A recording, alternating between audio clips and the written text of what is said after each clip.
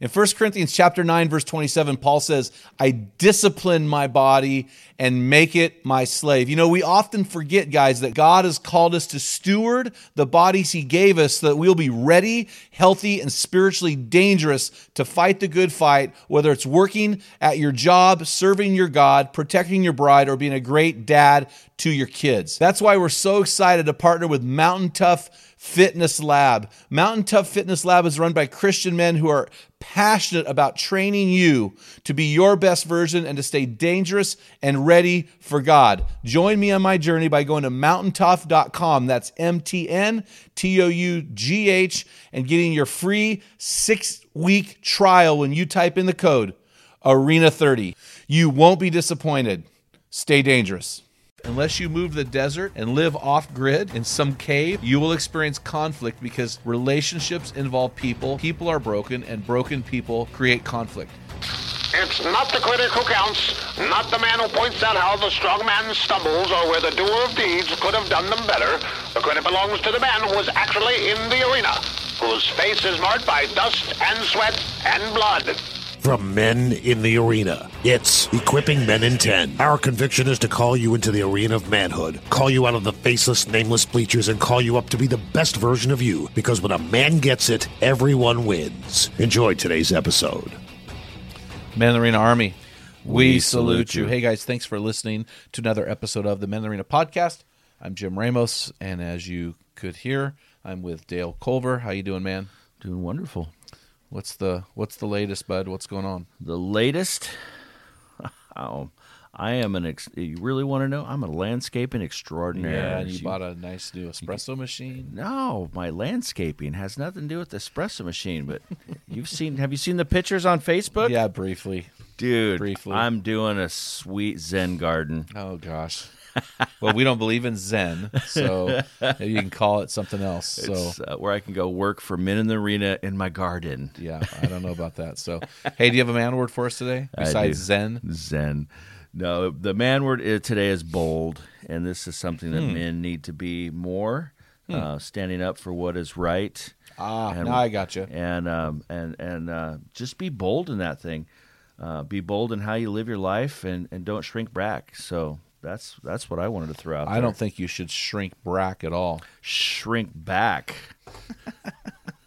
Hey, let's get in the meat of the podcast. I think that's great, and that really flows nicely with what we're going to talk about today. Good.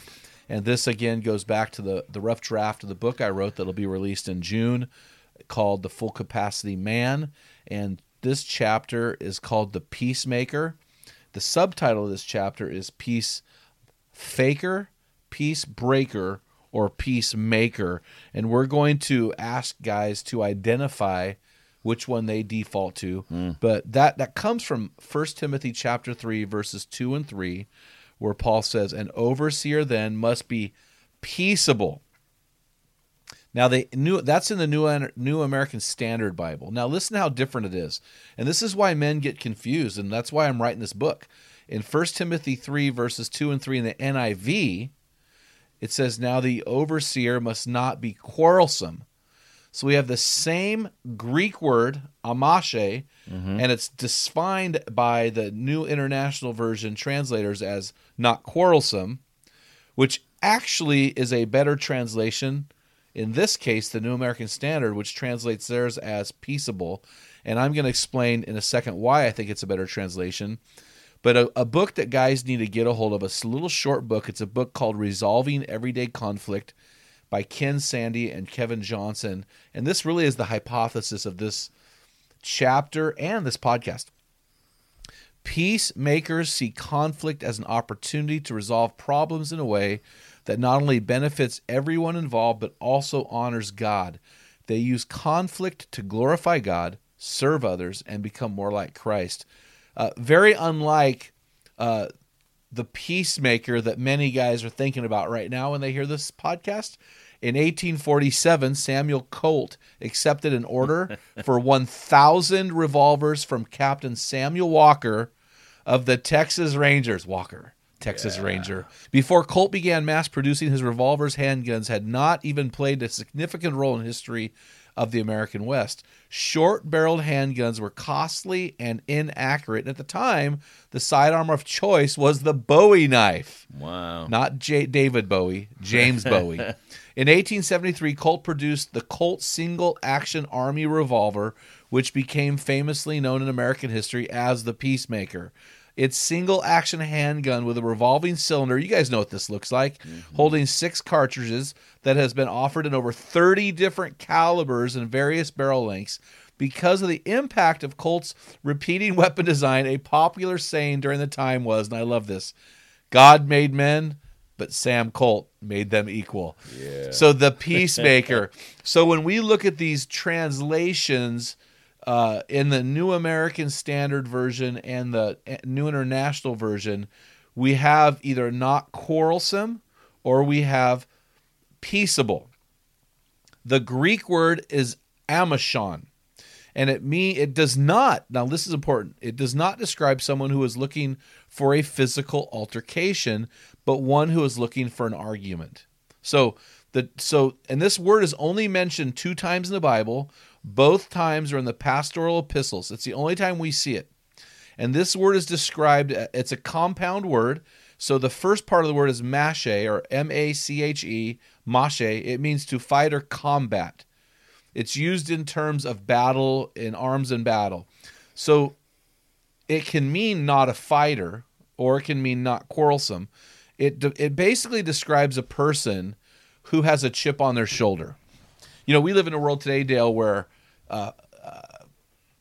we don't see the fighting the way we used to see it. We don't see schoolyard. We don't see it. And as we become adults, you see a lot more. I mean, we see it. It's there. But there's so much litigation nowadays. You know what I'm saying? I see it. I have a son. Okay. As I saw it within my family, but just not outside that much. And so, you know, we live in a day and age as adults that's so intellectualized that you don't see physical altercations very often. I don't ever see them in my circle of people. So, you know, that word chip on your shoulder, have you heard of it? You know where that word comes from? It comes from the British Royal Dockyards in the 1700s. So one of the perks at this time period of a shipwright is they were allowed to accumulate surplus timber. So they could, you know, anything they'd had like pallets, things that were left over on the ships, they could take these home and use them for lumber, to construct homes or do remodels, or for burning, you know, for fire and heat. And so what happened, though, this is really interesting. In 1753, a new order was issued limiting these pieces of wood being carried to things that you could carry under your arm. And these pieces of lumber were called chips. So if the chip was too large, you couldn't carry it under your arm and you had to put it on your shoulder to be more weight-bearing. And if you were carrying a chip on your shoulder, which was forbidden, you would be told to get the chip off your shoulder and return it. And so this resulted in bad attitudes and warnings, and it actually led to a strike because these guys were so furious over this. So that's where that came from.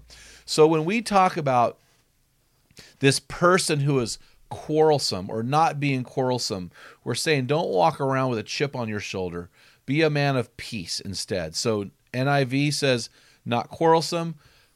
New American Standard says be peaceable. So when we talk of this word, I want to break down 3 different words I think guys are confused about, okay? The first one is what I call a peace faker. I also call this guy a peacekeeper. You know, I heard a pastor one time say at a conference, should we blame the problems of this world on a loving God or at the hands of gutless cowards who are leaders in the church? And I think when I look at boards, when I look at churches that have blown up, and I look at organizations that have blown up, I can usually track it back to a leader who is allowed to run free by a bunch of gutless cowards who are his board of directors. Ultimately, the onus of sin is on the leader, right? But when guys are watching that and for this, in the name of peace, don't confront, they really, really hurt the kingdom of God. So I call these guys peace fakers or peacekeepers. And here's how I want to illustrate this. One of the things that my wife and I love to do is we love the city of San Pedro, Belize. We've been there a dozen times speaking at the YWAM base down there that was down there at the time. And one of the things we love to do is we rent a golf cart. We ride around town. And the town only has 3 streets, front, middle, and back street. And we just ride around at night. And some of the streets are one way and some go one way. Then they switch halfway down. And it's just kind of, it's hard to navigate if you don't know the area. We just love driving around there. And one night we were riding around the golf cart. We had a couple of the students with us. We took them to dinner. We went down this street, and I accidentally turned on the wrong way on a one-way street. And I almost ran into a San Pedro city policeman. He's wearing the full uniform, and he starts screaming at us. And he said something I'll never forget. He said, "You need to get out of here before someone gives you a ticket." I thought, you're the policeman, bro. But see, he was a peacekeeper. He wasn't a peacemaker. Mm-hmm. He wasn't willing to enforce the peace. He was just willing to keep the peace, and in his mind it was getting me out of there before some other policeman who had the guts to write me up would write me up, right? So I had to laugh at that. I thought that was pretty funny. And so, in their book, Resolving Conflict, which is an everyday conflict by, earlier I said Ken Sande and Kevin Johnson, they write something that's really powerful. They said there are 3 basic ways people respond to conflict. We choose to escape, attack, or make peace. Escape responses are usually peace faking, trying to make things look good even when they aren't. The peace faker escapes, evades, and excuses away conflict to, quote, keep the peace, but fails to understand how different this is from making peace. So according to Sande and Johnson, peace faking responses have one thing in common. It's all about me. In other words, the focus is on me.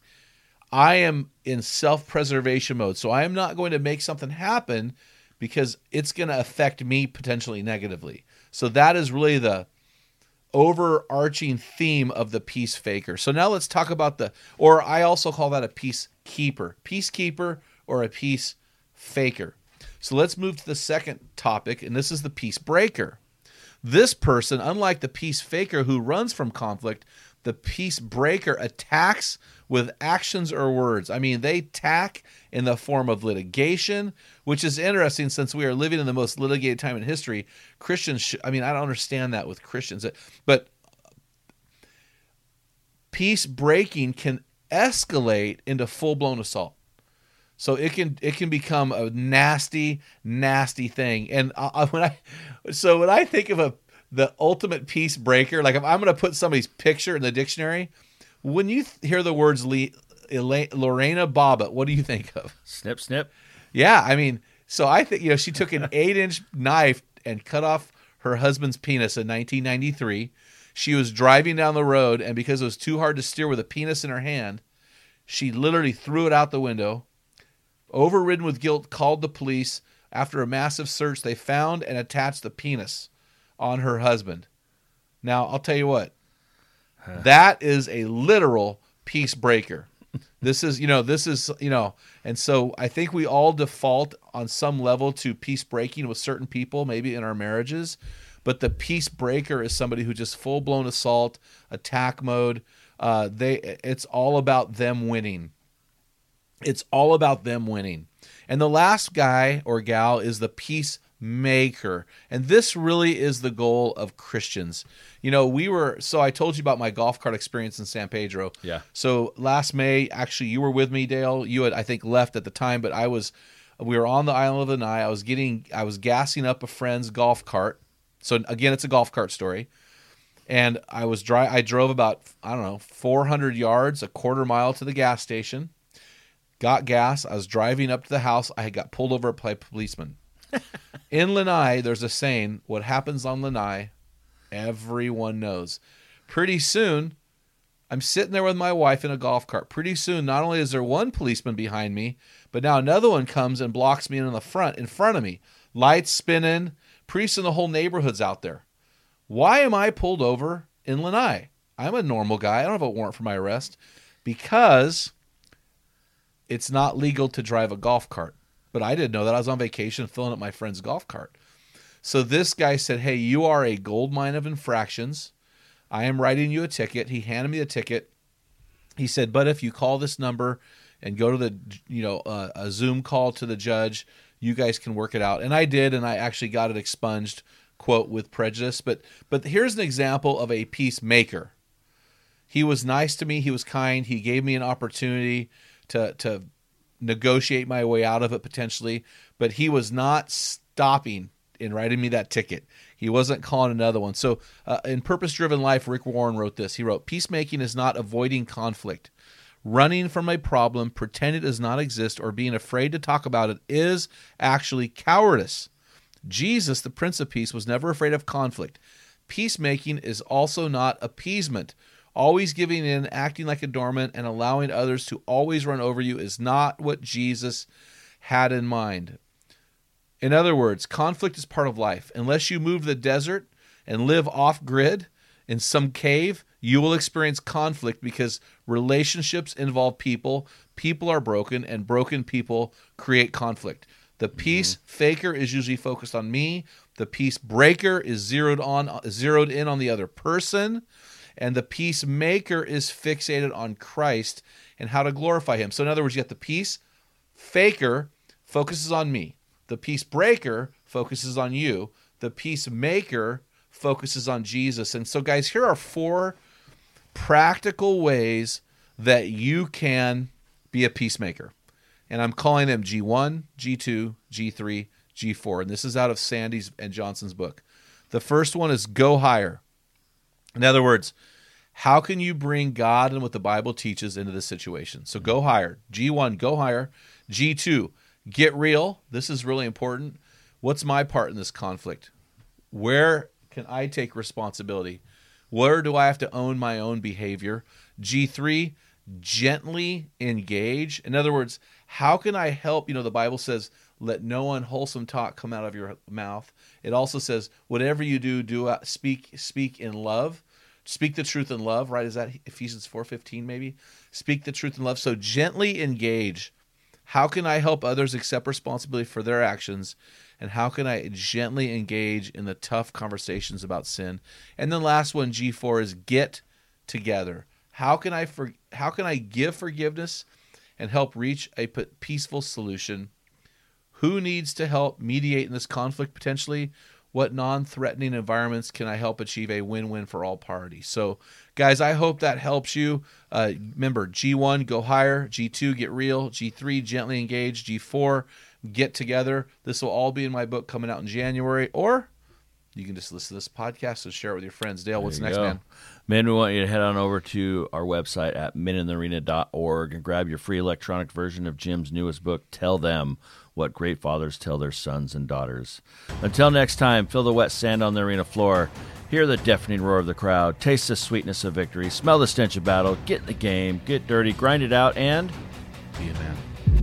You've been listening to the Men in the Arena podcast. If you hunger to be your best version, then join thousands of men from around the world in our Men in the Arena forum on Facebook. This is the best place to have open discussions around the topic of biblical manhood. Make sure to explore our website at meninthearena.org, sign up for the weekly equipping blast, and take advantage of our many free resources designed to help you become your best version of a man. Thank you for listening to this episode of the Men in the Arena podcast. Remember, when a man gets it, everyone wins. What type of dad are you? Guys, in my 35 years of ministry, I've noticed that guys basically fall into 2 categories. And in those categories, there are 4 types of dad, or 4 phases that you pass through as a dad. We just dropped an amazing quiz to help you discover what type of dad you are. Find out what type of father you are and get our custom resources fit to meet the needs and the questions you are asking. Head on over to meninthearena.org. Join 20,000 men from around the world and find out the type of dad you are.